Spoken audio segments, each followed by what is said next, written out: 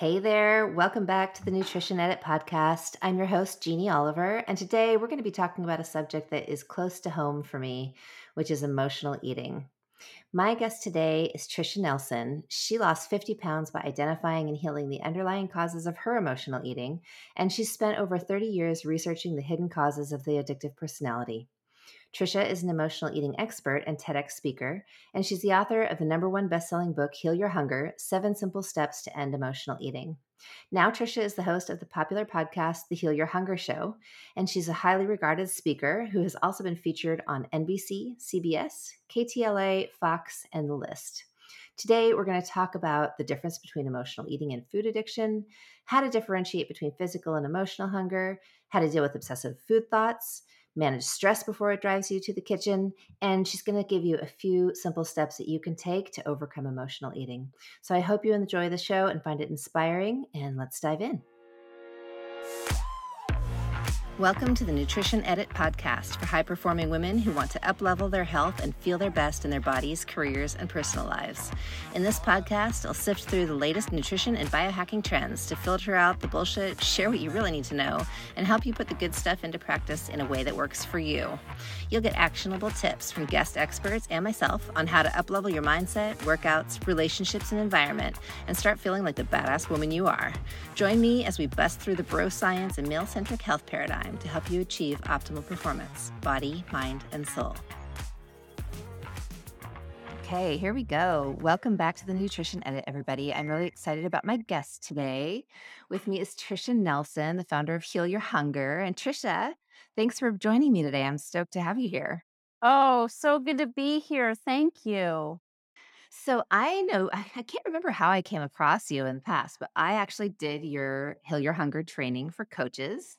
And it was really, really impactful and powerful. And so I wanted to have you on today just to tell us a little more about this big subject of emotional eating. And why don't we just kick off by you telling us, a little about your history and your story? Yeah, it totally was personal. It came from my personal experience, which is good because then I know a lot about it.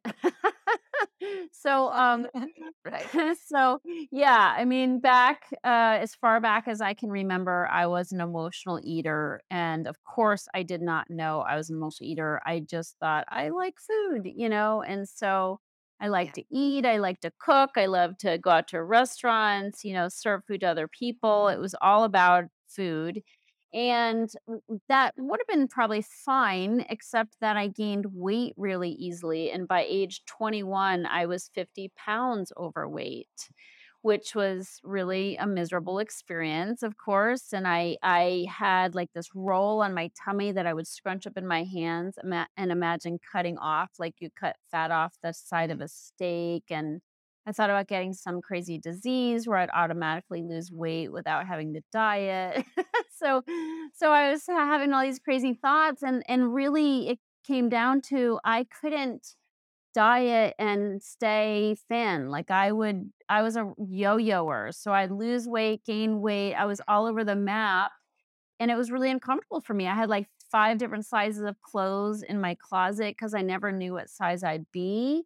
I'd be like up Yeah. 40, down 30, up 20. I was all over. And it was just very embarrassing for me. People would see me at different sizes. And so I just had a lot of shame around my eating behaviors. And I did a TEDx talk, and I kind of reenacted my garbage eating, and what that's about is, I would binge on food, and then I'd eat so much of it that I'd be like, "I'm never eating this again," and then I'd throw it out, and later I'd be like, there's still cookies in that package I threw out," and I'd go back and get them. And so I had a lot of shame about that kind of behavior, and of course I thought I was the only one who ever did this kind of thing, which is so not true, No, So, definitely but not. yeah, so it was just very hard for me. Relief came for me when I stopped dieting and I got help to face the emotional eating. So when I finally realized, wow, I am an emotional eater, no diet is going to save me from this emotional bond I have with food that keeps me compelled to eat. And so that's when things started to change for me, is when I started to address my relationship with food. And thankfully I did. And develop this system based on my own changes. I developed this system to help people heal from emotional eating, and then Heal Your Hunger came into being, my company and my podcast. And I just, I find that it's just, to me, it's the crux of the problem that nobody's talking about, basically. Yeah, I couldn't agree more. And I had a similar experience. I was 50 pounds overweight at one point and a big time binge eater and purger for years. And I Mm, had very similar behaviors. So, that was part of my journey as well. And one of the reasons that I also got into this work of, health coaching and nutrition coaching is I just feel like that's part of the beauty that can come out of our struggles, right? Is that we can use it yeah, to help others. So, and yeah, you've had such a massive impact in your work, and I love it, and I think it's so crucial, and it opens up that conversation. Like, we need to be talking about this and addressing it because it's not part of the mainstream narrative with right. diet culture, right? No, it And within the wellness definitely. industry, it's not addressed a lot. Yeah, and So, I love your work, and I love that you are, really homing in on this for people. It's so, so important. thank you. Hello, amazing woman. If you're enjoying the show, I would love to connect with you over on Instagram. Just find me at J Oliver Wellness and DM me the words Nutrition Edit. I'll add you to my close friends list where I share exclusive content, and you'll be the first to know about my upcoming masterclasses and programs and get early access to my waitlist. Okay, now back to the show.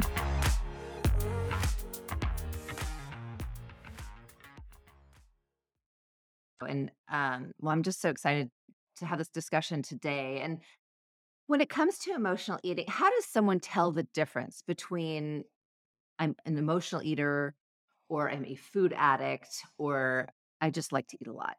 Can you differentiate those for us? Totally. And it's a really important distinction. I mean, I did think I just like to eat a lot, until I started to observe my behaviors around food, and they definitely were not normal, and they weren't the same as my friends. I mean, I used to go out to lunch with friends, and they would like order a sandwich and it would come with fries, and they'd eat their sandwich and pick up their fries, and I would eat my fries and pick up my sandwich. I'm like, "The fries are the best Yeah. part," and I'd be like, "How could people just sit there and leave fries on their plate?" I was like, "How?" I can't do that. So I sort of started to realize that Yeah. I'm different around food than other people are, and so that's really when I started to realize, wow, my relationship is emotional, So my feeling, just to answer your question, my feeling is that we're all emotional eaters to some degree. We have an emotional connection with food because, hey, we got to subsist as a species. We better have an emotional connection with food. So I think we're all kind of baseline emotional eaters. However, not everybody does what I did with food. And so I think it is a spectrum. Okay. And we're all in different places on the spectrum of emotional eating. And on the low end is emotional eating, and on the high end is basically food addiction, where it's taken on a life of its own, and it really mirrors an addiction like alcoholism or drug addiction. And unfortunately, we don't see it that our culture doesn't see that. It's like, "Oh, ha, ha, ha, I'm gonna eat a box of donuts." But, for the person who really is addicted to food, it's not a ha, ha matter. It's really painful and Painful. shameful, So on that spectrum, the way to qualify kind of where somebody is on that spectrum, and I actually have a quiz that does that for people, on my website, but it's basically 2 things primarily. One is the level of control someone has, which means can they scale back? Like if they go on a cruise, gain 5 pounds, come back, feel kind of like, my pants don't fit, I have muffin top," they jog extra for a couple weeks, cut out sweets, and boom, they lost those 5 pounds. That's someone with a lot of control. So they would be on the lower end of the spectrum.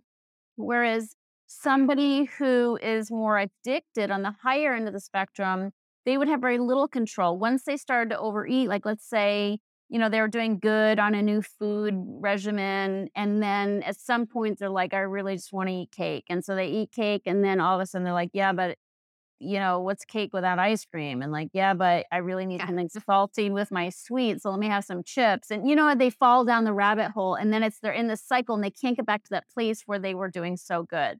That's somebody who has more of an addictive habit around food, so they don't have much control. They can't just scale back or course correct so easily as a person who went on the cruise. The other way to determine where somebody ends up on the spectrum is with the consequences. So again, 5 pounds on a cruise that you take off really fast, that's not a big consequence, right? But somebody who falls down the rabbit hole and can't get back into control, that's somebody who could easily gain 10 pounds, in a few weeks and feel awful, completely mortified, and then they do that over and over, and before you know, 50 pounds has come on. And I will say the longer somebody does that, and you and I both know people who have been on that roller coaster ride for decades, that, the more decades you do that, the more consequences you have. Your joints are aching, you have arthritis, you have autoimmune issues, you're pre-diabetic or diabetic, you've got heart disease. I mean, those consequences mount, with the years that we do this damage to our bodies. So again, an addiction is something that, and again, people are like, how can you be addicted to food? You have to eat. Well, that's true. That's why it's the hardest of all the addictions to overcome. Harder. Yeah, you can't And just available and socially acceptable, right, legal, exactly. Everybody's not really pushing pushed it. on you. Yeah, exactly. So, that's really is so important. People kind of minimize it or feel bad that they are addicted and like, oh, what's wrong with me? I shouldn't, this is so stupid. It's just, Mhm. cookies or whatever. But, it really is an addiction. And typically we've been doing it longer than other, like a drug addict or alcoholic has been doing their drug. I mean, typically it does start Yeah. at a pretty young age, which means it's more ingrained for us, which means it's harder to overcome. It's harder to dislodge from our lives. So, plus, when we do it in spite of doctor's orders, I mean, it's so frustrating when the doctor says, "Hey, you've got to cut down. You've got high cholesterol. You need to, stop eating bacon and sugar." And we don't. That's an addictive habit. If you do it in spite of dangerous consequences, there's something wrong there. We gotta take a look at that, and so when our relationship with food is more addictive, it's not gonna be something we're gonna wish away on our own. Right. Yeah, and I remember being in that headspace of thinking, will I ever be able to be free from obsessing about food and thinking about food 24/7? I mean, there was definitely a point in my life where I just thought, am I going to live my life like this? Like, this is how Mm, it is. yep. And just feeling so in bondage to that and thinking, this is insane, like on a logical level. Like, what the hell is happening here? Yeah. And for me, the reality was that I was anesthetizing with food and there was pain and trauma that was unaddressed, right? And that's how Yes. it was manifesting. And I was always the good girl. I never was a drinker and I didn't do drugs and I didn't smoke or whatever. But man, I could take down a package of Oreos in one sitting, Right. you know? And Yep. having come out the other end of that, thankfully and gratefully, we can tell you, Trisha and I, everybody listening, that there is freedom from this 100%. And, Yeah. that's why I have you here today is to talk about this. And I think so many of the clients that I work with, they've tried so many different diets. And, Of course. as we both know, what 98% of diets fail. um, so talk a little bit about that and where that intersects with emotional eating, because I think that that's something that is just not addressed on the diet front. You can have the best nutrition plan in the world, but Yeah. if you're coming from a place of food addiction, then what?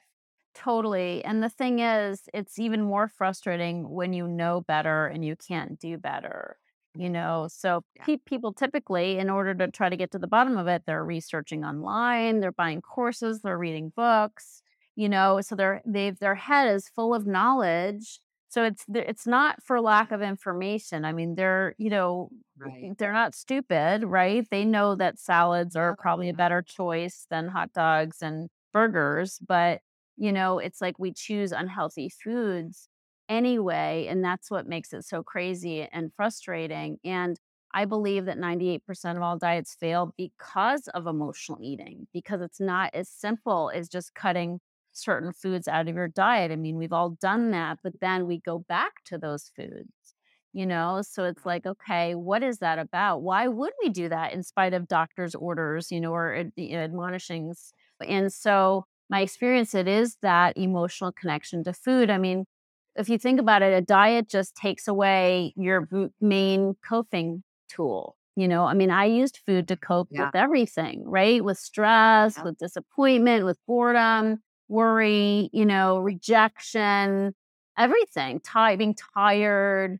I mean, I used food all the time to get through life. And so if you tell me, okay, let's take away all those foods, the illegally chewy ones that you love to turn to, when life is Yeah. hard, let's take all those away and you'll be happy. And that's it doesn't pan out. I mean, yeah, you might feel good, your body's detoxing and then all of a sudden you lost the bloat and the pants are looser. That feels great. We all have new diet syndrome where we're like, woohoo, like I'm doing it and I'm going to the gym and you're kind of in that rah, like, we're getting the job done. But it pales, for me it was about at week 2 after a couple weeks, I would start to not care, that I was on this new plan, and it started to get really hard, and then I'd be like, "How much longer can I keep this up?" So then it just becomes drudgery, and if it is drudgery, you can't keep it up for very long, and the reason why it's drudgery is because food was how we got by in life. And all of a sudden, we don't have that. So everything that we were stuffing with food is Yeah. coming back to the surface, but we don't have any coping tools. We don't know what to do about it. So basically, we're like, yo, life is hard. Give me my sugar. I got to go back to Yeah. it because I just, all you did is take everything away from me, but give me no solution for dealing with stress and disappointment and boredom and worry. So to me, it's really the emotions that we haven't found new ways to cope with. That to me, that's why the diets fail. It's like people have no idea. Of course, we all want to be thin, but can we handle the amount of emotions we have to process in order to be in a thin body? If we don't have our protection of food and fat, we've got to have new tools. And diets don't give you new Yeah. tools. Exactly. Yeah. I often tell clients, especially when they've dealt with even previous addictions. You see people at AA meetings and they're all outside drinking coffee and smoking. Smoking, yes. It's yeah, it's probably a much less harmful addiction for them and it's replacing something. But if we can't just take one thing away and then put nothing in its place, like your brain wants that dopamine hit. Like those unpleasant emotions, like you said, if we don't have these other coping tools in place, if we don't have support around that, there's just this sort of gaping hole of this coping mechanism, like you said, that okay, well now what? Like all of a sudden all these unpleasant emotions are flooding your head and your body, right? And so it's overwhelming. It can be really overwhelming to go through that. And having experienced that firsthand, I just remember feeling like I was falling off a cliff Mm, and that there was no safety net. It was terrifying. It was like, oh my God, because I had nothing else in place. And, I was lucky enough to go through a pretty intensive therapy program for people with eating disorders, but not everybody has access to that. So when people are trying to I mean, I think some people obviously they're going to recognize this in themselves quite easily. They're going to hear the sort of things that you and I are talking about and be like, "Yep, sounds familiar." But I think there are other aspects to emotional eating that we're not always aware of that can exacerbate the problem or even drive us to eat emotionally more, just circumstantial things. And I think too, like you taught in our course, that there are certain personality traits, or I yeah, shouldn't say personality, but because that it insinuates that that's more who we are as a permanent thing. But I would say tendencies, right. behavioral tendencies that we have that are more common amongst emotional eaters that can contribute to that. So tell us a little bit about that and how there's more to this emotional eating than just being like, oh, I'm sad or happy, so I'm gonna dive Yeah. headfirst to a bag of potato chips. Yeah. Yeah, absolutely. It really is traits of the emotional eater that go unnoticed in the conversation. And yet, in my experience, they really drive the compulsion to eat, you know? And I mean, people are always trying to find a pill or tapping or something that'll take away their cravings. But for me, the cravings are primarily emotional and we create them by our behaviors. Because it feels like when you have a craving for chocolate, you feel like you got struck with it. Like you're just like, do, do, do, do. And then all of a sudden, I've got to have chocolate, you know? And so people think it just happens to them. But if it does, that's a very powerless feeling and doesn't leave you with much solution except waiting for the next craving to strike. Whereas, looking at it from a new perspective and realizing a lot of these cravings we do create by how we show up in the world, then we have some choice. We have some choice. We can Right. make different Power. decisions. Yeah. So to me, it's great news. And so I have something in my book, and as you learned in my program too, it's called The Anatomy of the Emotional Eater. And this is 24 personality traits, or tendencies as you call them, which I like. They're things that we fall into out of habit that have nothing to do with food and yet has everything to do with how we are with food, the cravings that seem to strike us. And so as an example of this, I'm going to bring up the number one trait, which I see in emotional eaters, and that's people pleasing. So Mhm. emotional eaters are total people pleasers. Like we're always trying to please, always trying to get the gold star, the atta girl. We just live for that validation. It feels so good. And it's a normal thing to want to be validated. That's a human trait. But we kind of take it too far, so we kill ourselves practically for this validation. We take on extra work.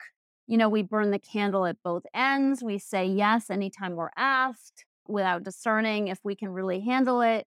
And we're always trying to please. We don't want anybody to be upset with us or to not like us. And this sets us up in that cycle of overdoing, Yeah. overdoing, getting burned out, exhausting our adrenals and we're doing it. And the reason why this has something to do with food, because people might be wondering, is that when we are exhausted all the time, what do? We reach for quick energy, chocolate and Yep. coffee, Exactly. right? So that sets us up to eat. But also, when we try to please people, they're rarely as pleased as we want them to be. So the kudos, Right. the kudos we're looking for don't always come. And then we're hello, I knocked myself out. Where's my parade, And so when it Yeah. doesn't come, we're also resentful, like at how underappreciated we are, and that fuels kind of the I deserve it binge. Like screw them, they're not going to acknowledge me. Mhm. I'll reward myself with my favorite Belgian chocolate. I think often people will, if they don't get the validation they seek, they think, well, I'm just not good enough. I've got to work harder. Right, they internalize it. Yep, so true. So it's yeah, and then this cycle just is exacerbated. So that's a problem. So people, "Oh, give me the next diet. Let me go on a diet." But if they don't do anything about their overdoing tendencies, their people-pleasing tendencies, their resentment, which comes from their own choices, if people don't address that, that's why they're going back to the food. It's like they've got way too much Yeah. stress, way too many emotions that aren't addressed. And then before you know it, they're using food to cover that stuff up instead of addressing it, instead of changing their ways, instead of putting boundaries on their time, saying no to the invitation once in a while.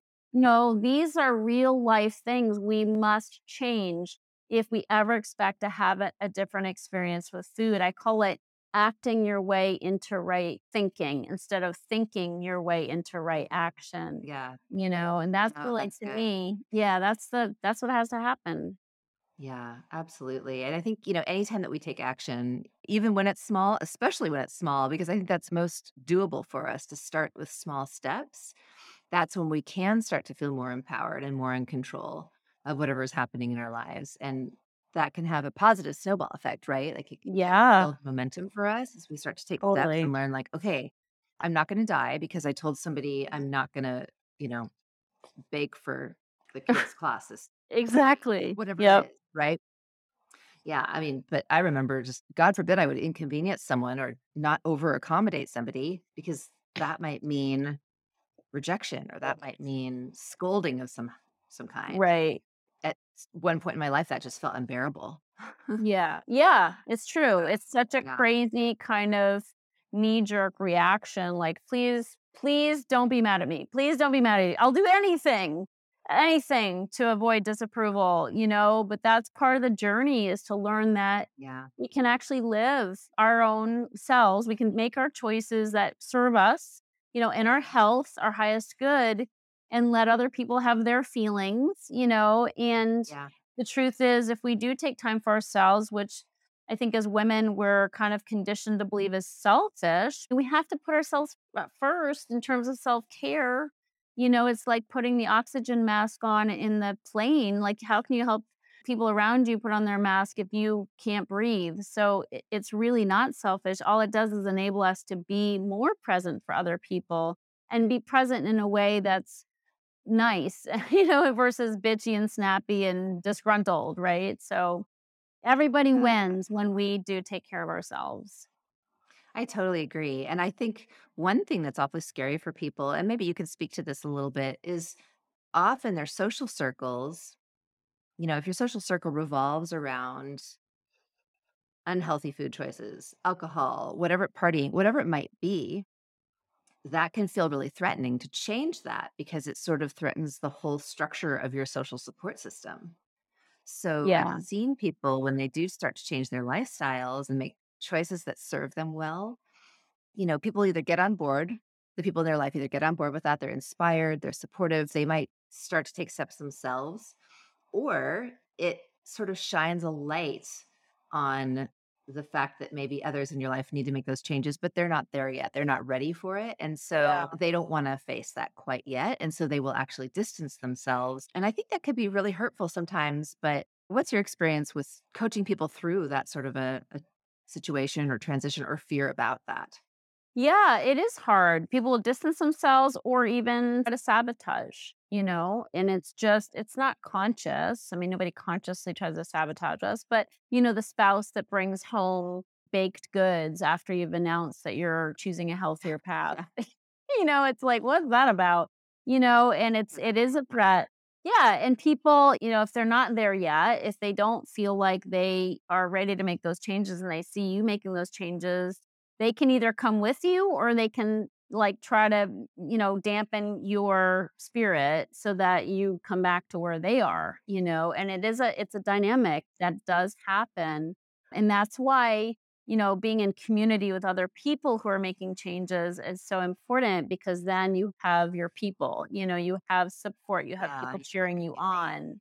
Yeah, because it's not, I mean, being an emotional eater is kind of a weird thing, even though gazillions of people are emotional eaters, but not everybody's self-professed. So it can seem like a weird thing and it just helps to be around people who understand how you are around food. I mean, I can't even believe how much response I've gotten from my TEDx talk, which is specifically about emotional eating because everybody's living with this secret. Like everybody's like, "Oh my god, I'm so bad. I can't believe I did that." blah blah blah but not realizing it's so common, So when we are in community with others, when people hear you and me talking about this, like in a matter of fact way, it brings comfort to people who have been living in isolation and shame. And that only exacerbates the problem, of course, just drives us to eat more. So that's so important to be around those who do get us because those we're married to or are in family with, those people, if they don't get it, there's a disconnect. There's just at best it's a disconnect. At worst, there's derision and, sabotage. So finding our people is so, so important. And just understanding that people this is a big deal for people, like, and also it's a dance, like, my experience, it is a family condition. It's true for alcoholism and Yeah, other addictions as well, is everybody plays it's their true. role. Yeah, everybody's got their role to play. If you all of a sudden up and change your role, if you're no longer the helpless one who can't stick to a diet that everybody's trying to help, if you're now, like, you're on a plan, it's working for you, you've got your community cheering you on, and you're, like, gaining in self-confidence and effectiveness in your life, what happens to the role of everybody else who used to be the ones rescuing us? Like, they need a new role, right? And Yep, so, and they may not be ready for a new role, in which case it's like, "Hey, get back there, like, get helpless again, would you?" Like, it's time to maintain time, the status quo, yeah, right? because if you don't change, I don't have to change. And so there's a lot of family dynamics. And again, it's not conscious. It's just happening under the surface, and it is a family condition. So it's just so important that people get the proper support, so they can make these changes. And I mean, we'll reiterate, this is the hardest of all addictions to overcome because you have to eat. Yes, You can't stop right. eating, and I liken it to trying to take a tiger out of the cage, and pet the kitty 3 times a day and then put it back in the cage without getting your backside torn off, so that is not easy, right? So give yourself a Right, break if right. you're having struggles, because you're dealing with the hardest of all addictive habits, in my opinion. Oh, I absolutely agree 100%. And you don't have people pushing heroin or cocaine on your television and your radio and Yeah, exactly. billboards and signage everywhere you go at the checkout line in the grocery store, right? But it's Yeah. so pervasive. It's in every aspect of our lives, in our face. And sadly, the stuff that's in our face the most is the worst, most addictive, least nutritious stuff. It's the pure sugar and Oh, yeah. empty calorie foods, all those things that, yeah, they'll give you that nice little dopamine hit, and they will keep you coming back for more. In one of my episodes, I think it's number 3, 2 or 3, I talk about how foods are actually chemically addictive, and they're designed to be that way because that keeps Yeah. lots and lots of money coming into these huge companies. So Yep. I think recognizing that to some degree too, and recognizing, when it comes to these family dynamics, social dynamics, that we are not responsible for everyone else's emotions. It's not our job to manage Yep. their emotions and to keep everybody comfortable. We Right. can't do that. We can only do what we need to do and what serves us well, and figure out what that is and pursue that. And it's up to them to get on board or not, but it's not your responsibility to manage the emotions of everyone around you. We have to let go of that desire and effort that we put in, right? 100%. Absolutely. Yeah. So when we're talking about cravings and I think just hunger in general, I know for me, I've finally gotten to the place where I can really differentiate between actual physical hunger or a craving. Sometimes I say like physical hunger, that's you're going to feel it in your stomach. The cravings in your head. But for some people, they feel it everywhere or nowhere. It just depends. So, how does one differentiate between that emotional and physical hunger? Yeah, it's not easy. I mean, I've been doing this work for so long, and yet sometimes I'll be like, "I'm so hungry." And it's very clear that I am not starving, I have been well fed, I am not starving, so it amazes me how much emotional hunger can mimic physical hunger.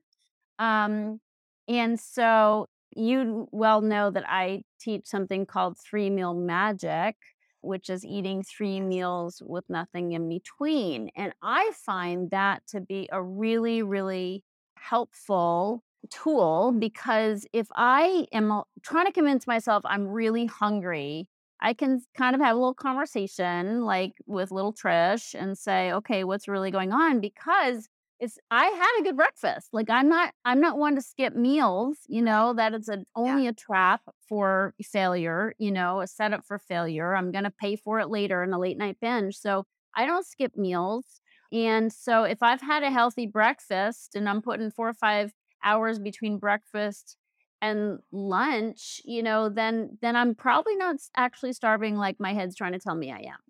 In which case it's probably emotional. But if I didn't have that to refer to, if my eating was erratic and I was doing intermittent fasting and going, umpteen hours between meals and I wasn't on a regular schedule of eating, I wouldn't know what's what, and that's Right. why for the Yeah. emotional eater, I'm not a big fan of intermittent fasting. I mean, I like to put 12 hours between my dinner Yeah, and my I agree with that. breakfast. Yeah. Yeah, but I don't wanna go too far and get too hungry because then, you've got the alarm signals going off, like, "Oh my god, I'm starving," and for emotional eaters, it goes way back for us, and so it can be a red alert situation where I feel like I'm dying even though I'm not. If food saved my life as a kid, if I had trauma as a kid and food was the only thing I had to turn to, there's a button in there that says, "Food will save your life." Right? And if you Mhm. keep me away from Yeah. food for too long, those alarms are gonna go off, and then I'm gonna end up overeating as if my life depends on getting Right. more food into me. So, it's just a Yeah. disabling way of eating. So, I love the 3 meal magic because it's very predictable, it's very consistent, my body loves it, right? Because it knows I'm never gonna mess with, my eating schedule, I'm always gonna get those meals in. So it's just a beautiful way of being, but it does, what it allows me to do is feel my feelings in between my meals, which is something I'd Yeah. never done before. So it's really, really important that I learn. Like, hunger is not a terrible thing, In order to heal my hunger, I have to feel some hunger. But if I'm snacking all day long, I'm not going to feel much at all. And then I can't heal anything. Oh, absolutely. And I think another beautiful benefit of eating that way, and I always encourage my clients to give themselves a 4 to 5 hour window between meals, is because if we're snacking and eating all the time, like it's really quite hard on our digestive system. Like your body does not Yeah, need to be in a constant state of digesting and trying to absorb nutrients. It's hard in your gut and it keeps that kind of constant signal. It's like your brain gets used to getting fed several times a day. Like it's going to signal, like, hey, feed me again. Like, any of right. you who have pets, like, they have these amazing internal clocks. They know exactly when dinner time is. Our household, 6 Yep. PM hits, and it's like, I know when it's 6 o'clock. I don't have to look at any clock. I know because those little dogs are around my feet, and they're like, "Come on, mom. Put out. Let's go. Let's get the day going on." Exactly. And our brains are kind of the same way. So I think sometimes too, that initial transition into the 3 meals a day only, your brain is gonna be asking for those snacks, like, but it does go away. That's the beauty of it, like, it does get so Yes, much easier, and then once you're out of that habit, man, it's so liberating, and yes, it can be scary to face those emotions that surface, but, you know, it's better than being a slave to them the rest of your life. absolutely, no question about it. Yeah, it takes practice. It's not It easy to does. do. It takes practice, but it gets easier with practice because you sort of retrain, your system to know you're okay and you're not actually starving. Food is coming, but let's take a little look into our emotions and learn about those in the meantime. Yeah, yeah, absolutely. So, what are maybe 3 things or your top recommendations for people if they wanna start taking steps towards healing their emotional eating or food addiction? Where can people start? Yeah, I would say first, I mean, we touched on it earlier. I would say take a look at your busy schedule. Okay. Because most of us are too busy, and that stressful schedule is really driving us. It's driving our emotions, it's driving our adrenals, it's making us tired, and it's also keeping us distracted and unable to even know what our emotions are. So, Distracted and depleted. yeah. So that's number 1 is take a look at your schedule. What can you delegate? What can you ditch? What can you get help with, support with? That's really going to be important. We're so used to trying to do it all ourselves. Like that has to change. And then the next thing I would do is set up a morning routine, one where you're like at the first thing in the morning, you're putting money in your spiritual bank account.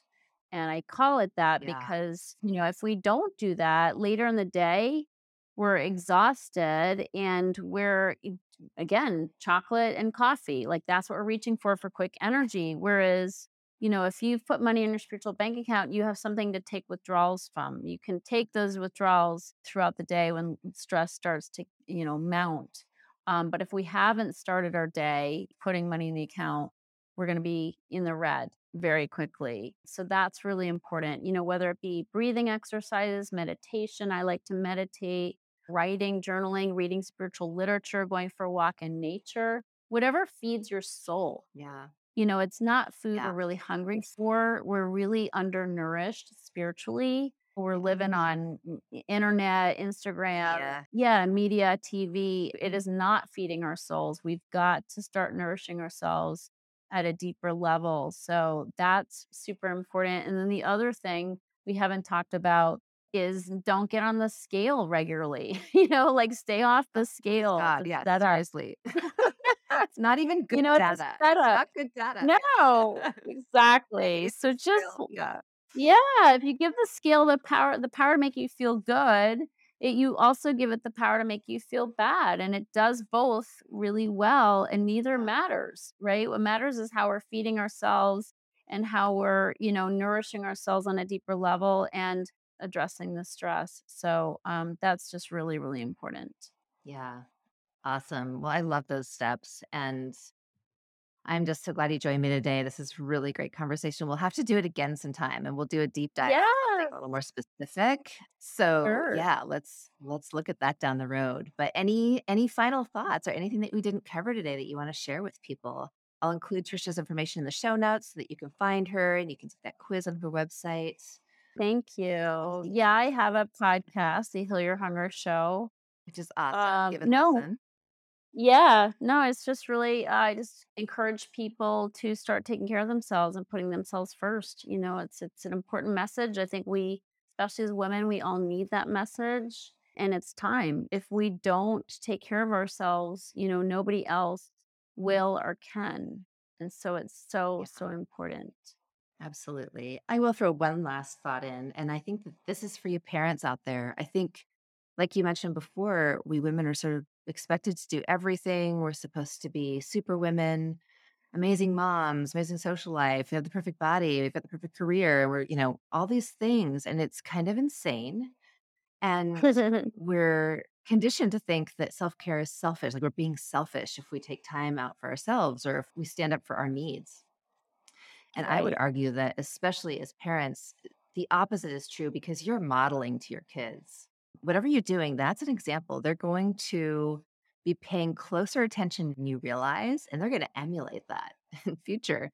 So you're doing a Right. huge disservice by not modeling that self-care behavior and being true to yourself and standing up for your needs and demonstrating what to do with food when, hey, this doesn't serve me well, or that does serve me well, versus this is bad, this is good. And coming at it from a place of not moralizing our food choices, but just honoring our bodies, right? And our souls. 100%. Absolutely. Well, thank you again for joining me. I love this conversation and we'll definitely do it again sometime. Yeah, thanks for having me and thanks for the beautiful work you're doing in the world. I'm so glad that you are showing people how to be healthy and be self caring. It's beautiful. Well, thank you, Tricia. I feel the same way about you and excited to see what you have happening next. Thank you. Good to be Mhm. with you. Hey there. Thanks for hanging out with me today. And if you enjoyed the show, please subscribe and leave me a quick review.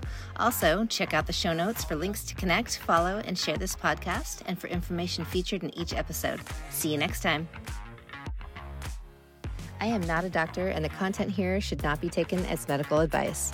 All information in this podcast is for informational purposes only, does not constitute medical advice, and does not establish any kind of practitioner or coach-client relationship. This podcast is not a substitute for professional medical advice, diagnosis, or treatment. Do not disregard medical advice or delay seeking medical advice because of information you hear in this podcast or any other, and do not start or stop any medications without speaking to your health provider. Always seek the advice of a qualified health practitioner before undertaking a new health regimen. This podcast and website represents the opinion of Jeannie Oliver and guests to the show. Opinions of guests are their own and do not reflect the opinions of Jeannie Oliver Wellness, LLC, or our producers.